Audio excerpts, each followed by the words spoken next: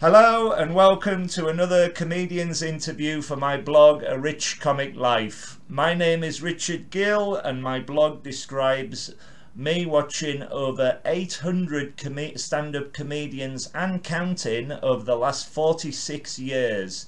My guest today is the wonderful comedian Mr. Sam Rhodes. Yay! Yay! Hello! Hello! How are you? Are you all right? I'm very well, Squire. It's an absolute pleasure to be here. Thank you so much. We're going to do an interview which will last 45 minutes to an hour, all about your comedy career. Oh, one of my favourite topics. So if we go right back to the start, and if you can tell me, please, how did you become a stand-up comedian in the first place? Well, I've got a very strange history in that I've always kind of described myself as an arts odd jobs man. Ever since I was sort of in my early 20s, I've been a self-employed musician. Right. And I originally got into arts and performance through that. So I've done a load of work over the years. I was a drummer first and foremost. That was kind of my main thing. But I also did a lot of songwriting. I did a lot of writing for TV and film and this sort of thing. And basically what had started to happen is, sadly, because of just the movement of time and the increase in availability of a lot of the software I use and things like that, the jobs started to dwindle a little bit in the music industry, especially for drummers, sadly. We had a hard time. And because I'd been self-employed my entire life, I was like, right, I need something that I can do all on my own. And I'm not sort of clever or sincere enough to be a singer-songwriter, you know. Oh. So I really threw myself in head first into comedy. I kind of woke up one day and decided I'm going to be a comedian now. And good for you. I was very lucky in that one of the things people talk about having to get over early on is the stage fright. Yeah. And getting used to being in front of crowds. But of course, because I'd been in the music industry for so long before, that was never a problem. I came out big with the confidence early on, I think. That is a unique thing to have, because if you have that, you're halfway there. I agree. Yeah, I think so much of a good comedian is just likability and comfortability, you know. And I'm glad that I was likable and comfortable when I started, because I certainly couldn't write any jokes at the beginning. When was this then? What sort of time are we looking at? This was probably around 6 or 7 years ago now, but comedy had always been a huge part of my life, and it was my absolute, and still to this day, my absolute favourite thing to do is to watch comedy, to listen to comedy. It really is. And I just always thought as well when I was younger, Vic and Bob are my all-time favourites. Yeah, yeah. And I always thought, what a beautiful thing it must be for your job just to be to muck about with your best friend for a living. You know. It's I first saw Reeves and Mortimer on the big night out on tour. Oh yeah. In 1991, and their character Les walked on the stage. He was dressed as a scientist, and there was a step ladder on stage, and he climbed the ladder, and he brought out a fishing rod, and he started fishing for loaves of bread that were on the stage. And when he caught one, the whole audience went bananas. It was extraordinary. And I think, and I think the wonderful thing about them, I remember first watching them on Channel 4, and I kept going back to them thinking, what the hell is this, you know? And that was the hook. Once you got it, it was fantastic. Totally. They were superb. And I think they really embody for me something that I think is so important, that humour is for everybody. Yeah. They're very apolitical, so they don't do political jokes. They don't really do rude jokes, and they just do silly, fun stuff. And I think, because you can enjoy that as a 5-year-old or a 95-year-old, and I think there's so much joy to be had from it. Very much so.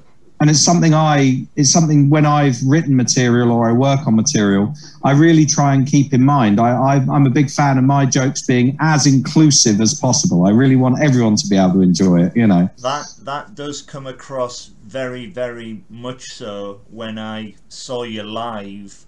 Many times I've seen you live, and that I think is the key to it. You are a universal comedian, which works brilliantly. Can you describe your first ever comedy gig? Did you go to pubs or? My first one is the weirdest first show ever, I think. I'm all ears. I had some musician friends, and I'd been saying to them for ages, I really want to get into stand-up, maybe writing, maybe something like this. And they knew that I wanted to do this. So there was a big show happening at Sutton Football Club, where I'm from, and I kind of live down here. And they booked a couple of pro acts, and they had an MC on of the night. And my friend was good friends with the MC, and they're all football lads, you know, and I'm certainly not that. But my friend said to the MC, you know, it'd be hilarious, just halfway through the night, announce Sam. Just say he's coming on. We won't tell him, I won't tell him, you won't tell him, and we'll just see what he does. Oh, brilliant. And the plan was, of course, to make me embarrassed. I think that's what they were trying to do. But they announced me, and I just went, all right, and I just leapt up, and I just did.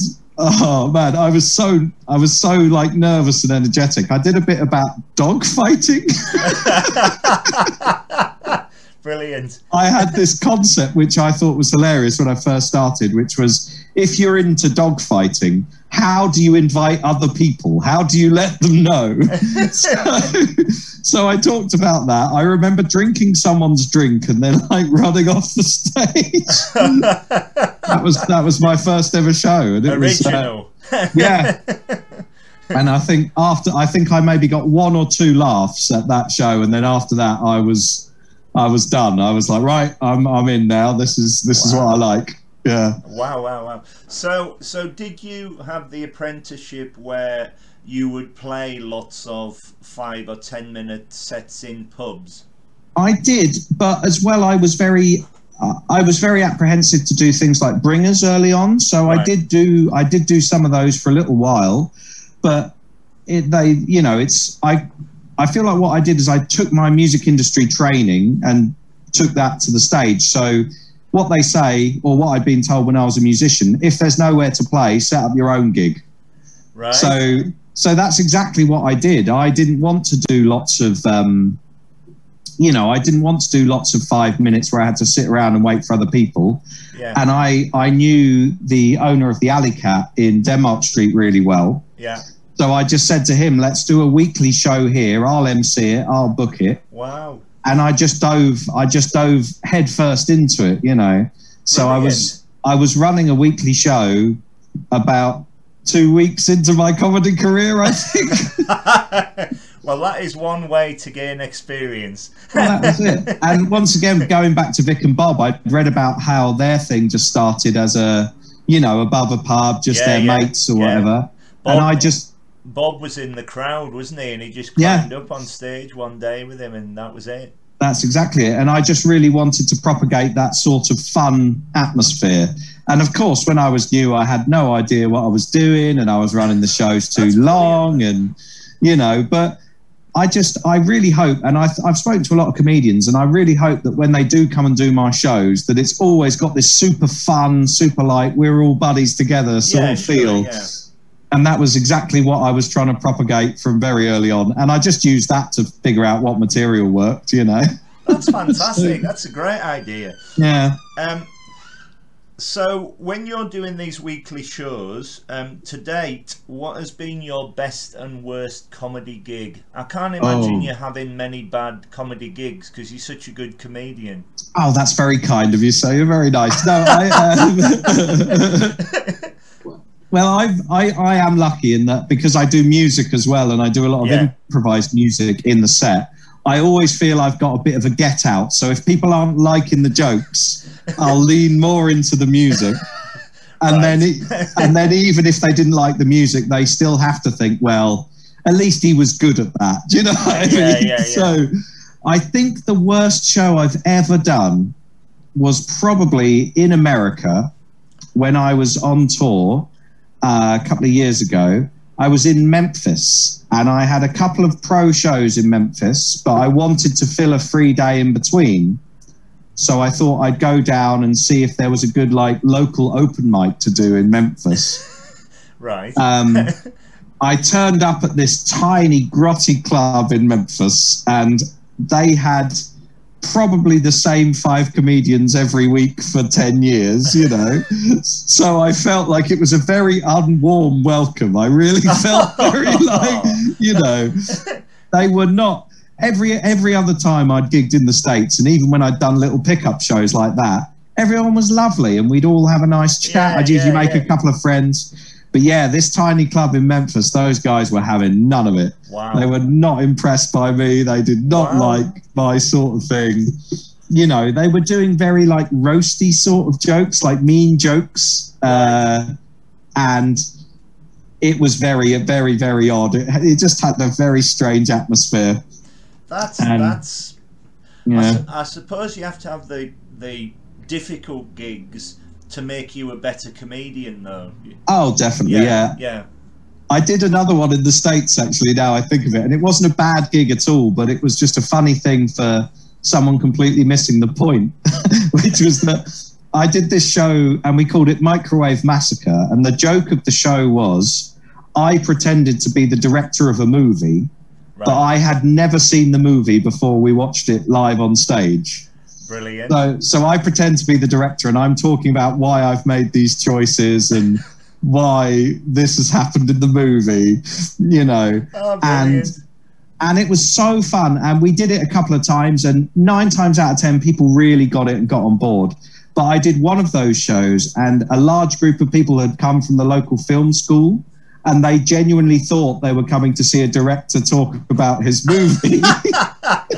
Oh, that's great. and of course, for the whole thing, you know, half of the crowd were laughing, but this small group of like film students were sitting there going like, oh, huh. You know? And they didn't leave and they weren't angry, but at the end, they were just like, well, what was that? They just didn't understand what it was. Oh, that's brilliant. That's such a good story. Oh, it was really fun, you know. You remind me, your musical comedy reminds me, it's a similar style, I think, to Rob Deering, who can make a very funny song very quickly and get an audience laughing.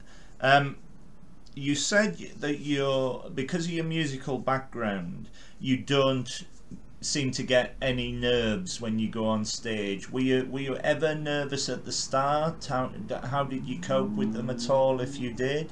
It's really interesting because once again, this all goes back to sort of when I was at university studying music. I got so much great advice then that's really carried me over. Yeah. And one of the pieces of advice I got was nerves and excitement are actually the same emotion.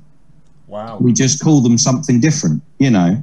So when I was at university, they say, if you ever feel nervous, reframe it. Don't think of it as being nervous. Think of it as being excited, because it's exactly the same physical reaction. It's exactly the same feeling, you know. We just, as humans, have given it 2 different names.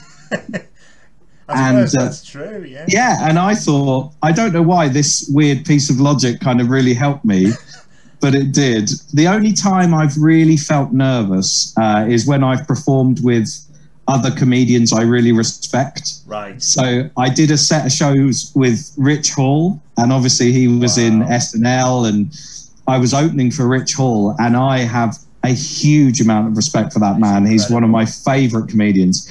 And the first 2 nights he watched my performance both times, and I wasn't nervous for the crowd, but I was nervous because I was like, Rich Hall is watching this, you know, and I was looking and I was like, I hope he's laughing, you know, because if he's laughing.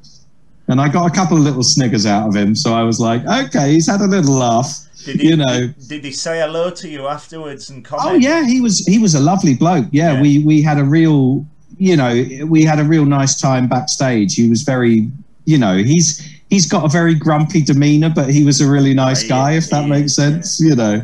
I've seen him many times over the years, and I met him at Headliners Comedy Club in Chiswick after his set, and he came up to me and he went, "You're the one with the loud laugh." I went, "Am I? Oh, thank you." He was terrific. I love his show with the band. The Hoedown. It's such a good idea for him. Yeah. When you're on stage, how do you remember all your routines? That's a real interesting thing, because I, for years, wanted it to be improvised all the time. Right. So when I first started, I did an awful lot of improvisation, and I'd really decided, like, oh, improv is where it's at, you know. But then, of course, I would do bits that went really well, and I'd go, God damn it, why don't I do that bit again if it's good, you know? So what I do when I'm on stage is I have these little blocks. So I know that certain bits will roll into other bits and roll into other bits. But I do like to see if I can still get some improv in, and I do try and sort of hone it for the audience I'm doing it for. Sure.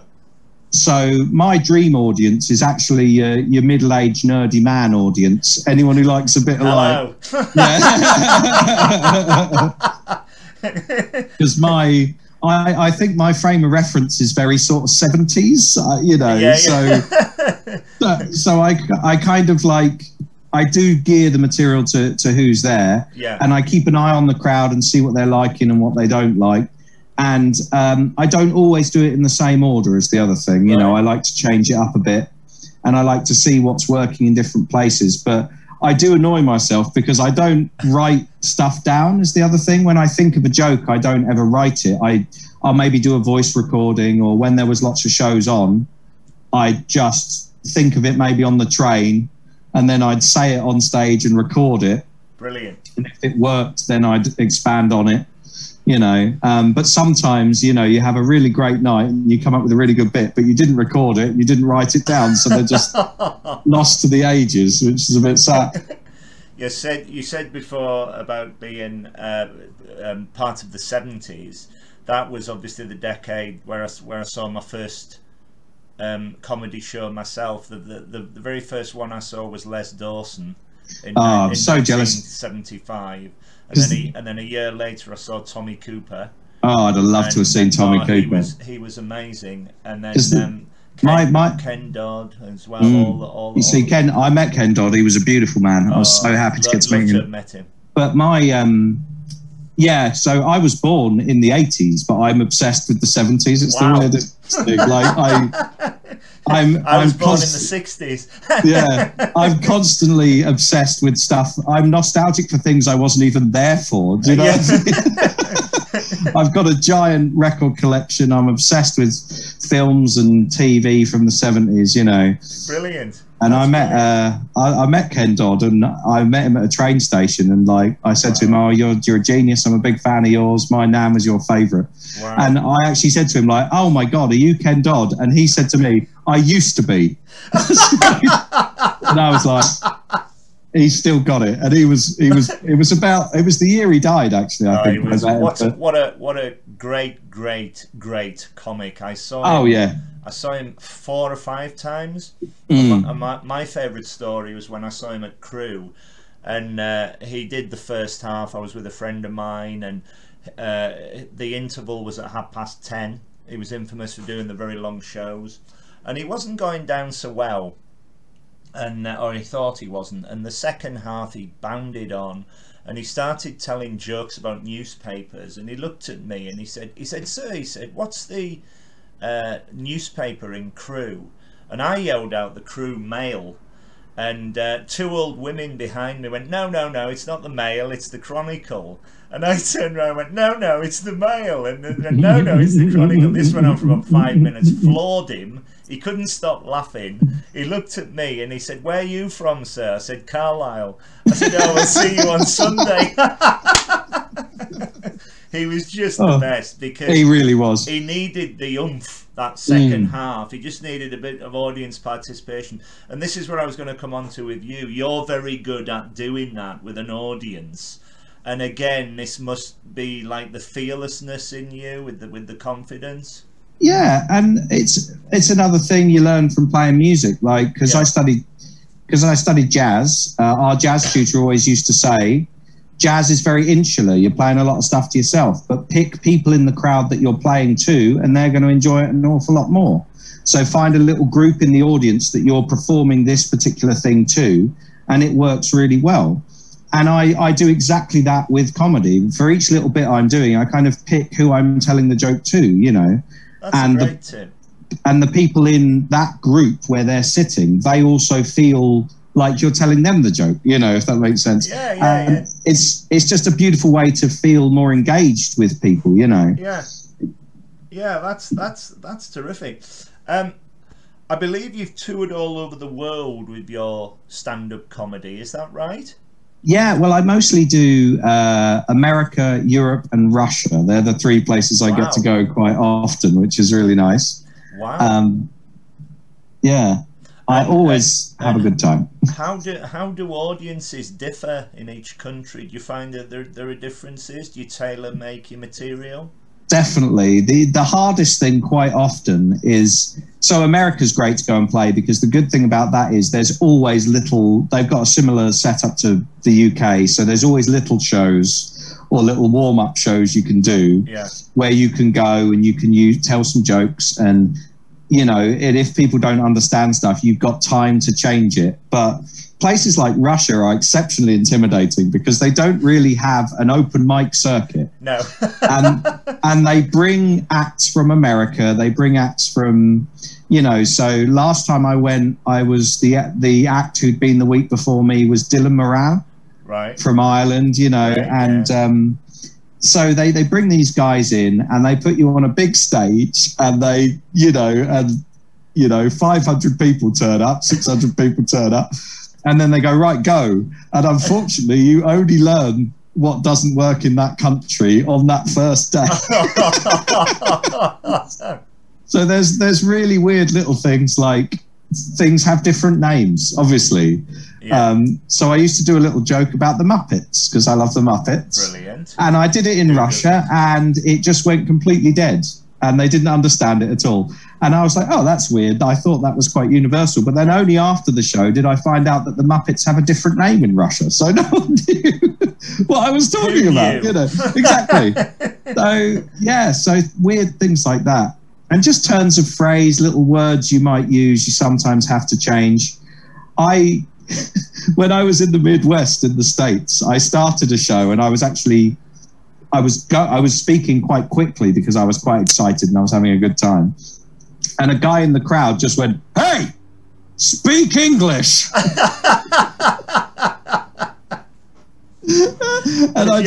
If you're going too fast. Yeah. So, yeah. In the States, I do everything slightly slower, definitely, and I enunciate a lot more, you know. They are somewhat very frank, aren't they? They can be. The funny thing about doing America, which I think is nice, is that they say to me quite a lot, "Oh, your comedy is very clever." And I really don't think of it like that at all. And I think they just hear the accent and think it's clever. Well, I would take any compliments. Oh, yeah, definitely. You're also a musician, like you've said before. Mm-hmm. Do you prefer writing music or writing comedy? I always prefer when I get to do it with other people for both of them. That's the real difference I find. Right. So what I enjoy most about music and comedy is actually the sort of camaraderie that comes with it. You know, like being in a band is great. And my favorite thing about comedy, much as stand-up is brilliant and so good, my favorite things to do are stuff like podcasts, or at the moment I'm working on an album with a couple of American comedians, which is coming out in the States, and it's a comedy sketch album. Right. And it's been such a delight. It's been so fun to do because, you know, we just get together, we muck about, We spend all day writing and recording things, and then at the end we've got this really beautiful thing. That's brilliant. And I just find it so. Yeah, we haven't officially announced it yet, so this is an exclusive, well, an exclusive for you. Yeah, that sounds brilliant. Though. Yeah, well, we have I released an album with the band last year, and this record label who put the album out have said to me, "Oh, do you have a comedy album you'd like to make?" And I said, "Yeah, I'd love to make a comedy album." So me and these two writers, we're putting it together. You might have encountered them actually, because they live in England. They're Americans, but they live here. It's Molly Moldshine. Yes. Yes. So it's me, her, and a Mexican American called Sean Sellers. Yeah, I've heard the name. I've certainly seen Molly Moldshine. She's brilliant. Oh, she's Very magnificent. Yeah. And what I love about our little grouping is that the three of us look like three people who would never be friends in real life. You know, we're very, very different people. Is it more musical comedy, or is it comedian sketches? It's a big mix of all sorts of things. Right. Yeah. So the idea of the show is it's called Meet the Junior Misses. That's what we're called, the Junior Misses. And our album is a spoof retrospective of an imaginary radio station. Great idea. So what it is, you know, this imaginary radio station in LA has 70 years worth of backlogs of recordings, and we're hearing the real historic events from these 70 years, you know. And our idea for the sketch thing is, because usually sketch characters, you get them in a situation and then you change the situation, but it's largely the same person. Yeah. Whereas our idea is we have characters that live in the 50s in one sketch, and then we can hear what's happening to them in the 70s or what's happening to them in the 90s, you know. That's so we move these characters through time rather than just through different locations. Yeah. And the album's done, and it was so much fun to make that we're also making it as a radio show. So we're doing an accompanying radio show, and we're just trying to sell it at the moment. We're trying to find either a good podcast platform to put it out, or, you know, hopefully maybe the BBC's obviously the dream, but wow. Yeah, I wish you every success with that. Oh, thank you very much, sir. It sounds such a great idea. It has been so fun as well. It's just, as I said, I can't tell you how much I've enjoyed making it. It's really wonderful. Brilliant. I'm absolutely delighted for you. Every time I've seen you live on stage, you have made me laugh out loud with your routines. You really, I mean, they are just inspired. How do you get your ideas? I really love talking to my friends. That's one of the best ways to kind of come up with stuff. As I said, I don't often sit down, you know, to write something. Yeah. I love for it to feel organic, and quite often I have a very good friend called James who I've played in bands with for years, and I've tried to convince him for years that he should also try some comedy, because I think he's hilarious, and he's one of these guys. He's just got we've got so many shared interests, and he's got a real interesting take on things. So quite a lot of what eventually becomes material will just come out of me and James watching a stupid movie and just having a chat for a couple of hours. And then something will come up and I'll think, oh, that's a really funny, weird idea. And then I'll do a little voice recording in my phone, just an outline of maybe something, and then it will develop into something like that. Yeah. And as I said, I love the back and forth. It's my favourite thing, you know. Yeah. Do you take notes at all for if you're on stage to see how things went, or do you record as you do it? Or? Yeah, so when I perform on stage, I usually try and get an audio or video recording. Right. Just so then if something jumps in, it can. I actually really don't like, personally, notes on stage. No. Because I think it breaks I always say it's like professional wrestling, right? Everybody knows that wrestling is fake, right? Everyone knows that. But people still love to watch wrestling because when you go to see it, they take it seriously and they never tell you that it's fake. And I think stand-up is exactly the same. Everybody knows that the comedian has thought of these jokes in advance. He's said them 50,000 times. But the real magic is pretending that you've just thought of it just then. It's the walking on and doing it for the first time. Exactly. Yeah. And I think as soon as you've got a little notepad you're showing the audience, hey, this isn't spontaneous. This isn't happening now. Yeah. And even though they know that, you shouldn't show them that, I think. So, I don't ever. It's very good advice. Yeah. I don't ever have notes, and I don't even write on my hands or anything, because I don't want people to ever know if it's something I've said 900 times or something I've just thought of then, you know. Brilliant. Yeah. What has so far been your comedy highlight? Getting to record my comedy special out in the States was certainly an absolutely beautiful thing, and it was a lot of work, and it was very, you know, it was very hard to organize and raise the money for and everything like that. But that was definitely, to this day, I think I don't think I've had a greater time. Just the relief of that actually going well, and then finally getting it released and finally getting it out on Amazon and stuff. It's just been, you know, that was definitely something I really, really, really enjoyed. It's so good because comedy albums, it's like a book. You've got it. It's there forevermore once it's laid down. I had Jasper Carrot's comedy albums. I had Les Dawson's ones. They all used to do them that would chart. You know, I love it. Yeah, popular. And it's so good to have a record of what you've done as well. Yeah. Oh yeah. Well, we filmed it in a theatre in the Midwest. Right. And we did everything to make sure the theatre was full. We had a full lighting team, a full camera crew, a full sound crew, and it was beautiful. And one of the other reasons I liked it so much is we had to raise money to make it happen. So we actually had to find, investors and patrons who believed in what we were doing enough that it was so that they'd help us make it, you know. Sure, and I just worked with an amazing team of filmmakers, and my tour manager is a guy called Brad Bennett, and he is one of the soundest men in the entire world. And he was so helpful in making it happen.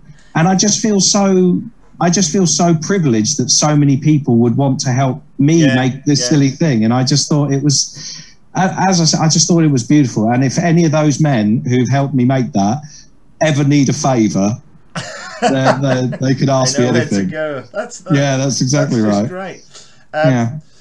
Do you have any ambitions as a comedian? Do you want? Would you like to play the O2? Would you like your own quiz show? Anything like that?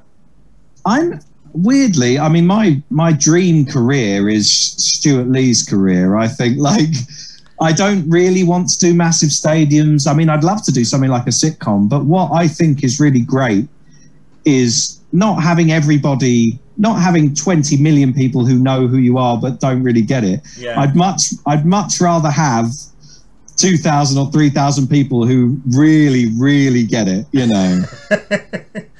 And I think that's the dream for me, is to just, because all I ever want is to be able to do this and not worry about doing other things. Yeah.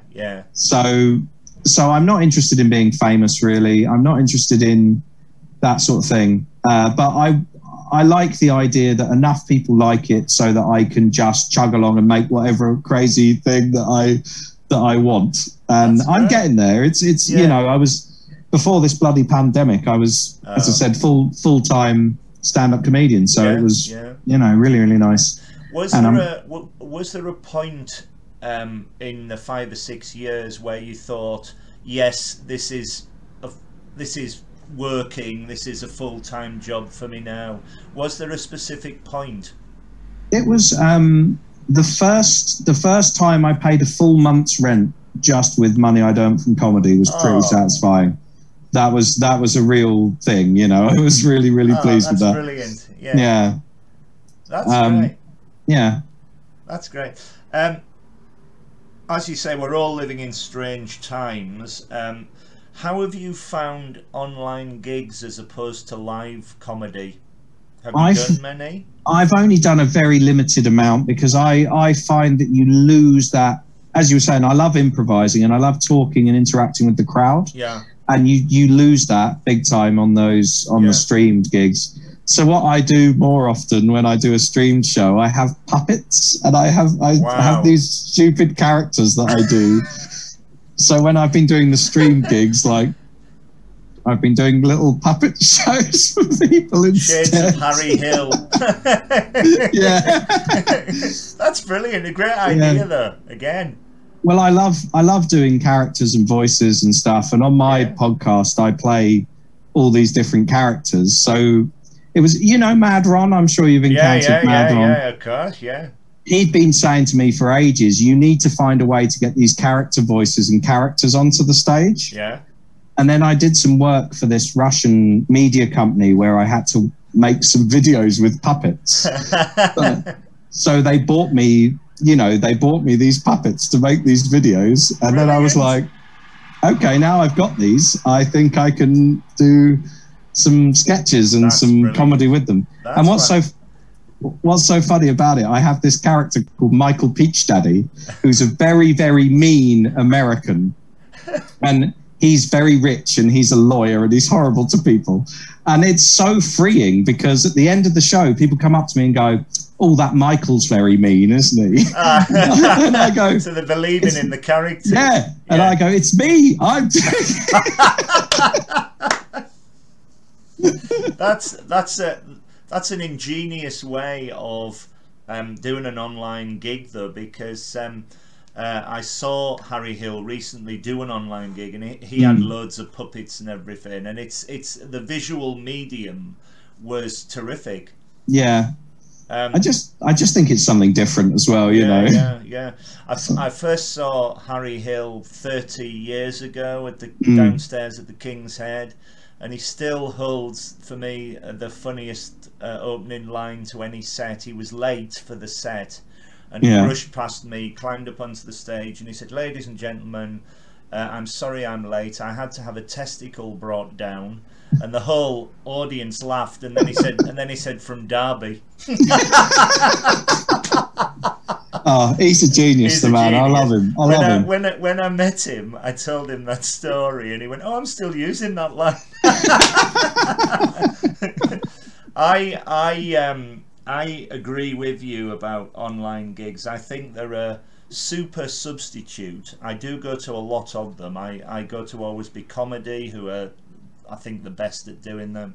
I go to Jarlath Regan's Return of the Crack. I go to Happy Mondays. So I do go to a lot of them. But when they first started, they didn't have any audio. So I would sit here and laugh, and nobody could hear me. So I was like laughing at four walls. I thought I was going to be taken away. But when they opened up the audio, it seemed to work because it was timing for the comedians to chat to you and everything. But ultimately, you cannot beat live comedy. There's something of being in that moment where anything can happen, and I'm so looking forward to going back. I love to go out for a drink on a Saturday night and then go to a comedy show. There's just something very special about it. Who are your favourite comedians, past and present? Oh yeah, so as I said, Vic and Bob, all-time heroes, cannot be beaten. Right. My dream job is to get to work with Bob Mortimer on something. I think, Wow. Just anything at all. You can maybe go fishing with him. That would, imagine that. That would be so wonderful. I'm a huge fan of an American improvised stand-up comedian called Paul F. Tompkins. Right, I've heard of him. I adore him. He literally never fails to make me laugh. And because so much of his stuff is improvised, I find how he does it fascinating. I think he's so good. And he does a lot of podcasts, so he's been the voice in my head most of this year, to be honest, you know, because he's been there. I really love him. I love, obviously, all the old British alternative comedians, Rick Mail, all of this stuff. Yeah. But I've got a real soft spot for Jerry Seinfeld as well. Brilliant. I really like him. I saw Rick Mail in Carlisle on tour. Yeah. And before he appeared, they were playing the Muppet Show theme and the theme from Dallas intertwined scratching, and he kept saying, "Ladies and gentlemen of the Carl," because I saw him in Carlisle, he called it the Carl, "I will be with you soon." And then the whole stage exploded. He jumped on, his trousers exploded, and he spotted one member of the audience not laughing near me, jumped down and threw him out. Whether he was a plant or not, I've no idea. But what a performer! It's such a sad loss. That's how you do it. Yeah. He was extraordinary. Like me, do you go to a lot of comedy gigs as a member of the audience? Oh yeah. Well, whenever I'm not working, it is weird because it's something I genuinely love, and I feel like it's very weird for me because I always thought that all comedians were going to be people who love comedy and are very social. And then, of course, you get into comedy and you realise that that is not the case at all. No. For most of them, it's the exact opposite, you know. You're one of the few people that have said yes to this question. I love it. I genuinely love it. And I think, I don't know if it's just because I've got a short memory or short attention span, but I'm really lucky in that I don't think I overanalyze comedy when I watch it either. I just let myself enjoy it. Yeah. Which is something I could never do with music. With music, I'm very, very, very analytical all the time. But I just love getting into that spirit of like, oh, we're all here to have a good time. Yeah, exactly. I love it. I really do love it. I'm a member of the audience when I go, and that's exactly it. I'm out to have a good time, and I hope the blog comes across as an enthuse. For everybody who has a go and doing it.